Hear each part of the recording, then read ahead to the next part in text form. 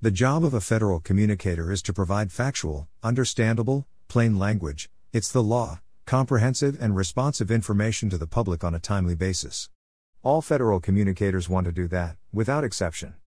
When the federal communicator is empowered to do their work, the result is that the public is more educated, more empowered, more united and less susceptible to bad information, regardless of how it comes about. Some suggestions. Do. 1. Put significant time, effort and thought into hiring and retention at all levels. 2. Empower your team, for real, encourage them to bring problems to the table and have a voice in solving them. 3. Encourage staff to spend work time in reflective thought rather than busy work, email is not a job. 4.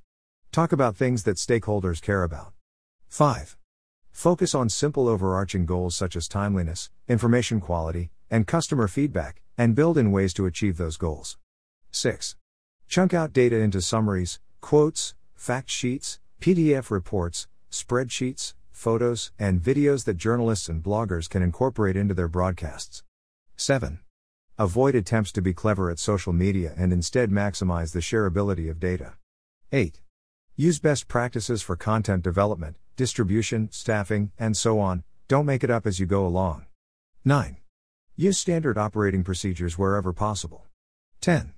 Encourage broad and productive conversations internally and externally, across agencies, about cross-cutting topics that require a coordinated response, human trafficking is an example. 11. Fund and staff the communication function adequately, but oversee how the money is spent so that vanity projects aren't funded. 12. Understand the difference between inherently governmental work and work that a contractor can do. Don't. 1. Lecture the audience or talk down to them. 2. Judge employees for having questions, concerns, or thinking critically, all indications that they're engaged in the work. 3.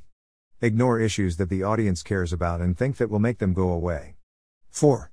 Write so formally that nobody understands you. 5. Try to tweet a problem out of existence. 6. Disregard the expertise of your communicators. 7. Make abrupt, drastic changes to a shop that's working well. 8.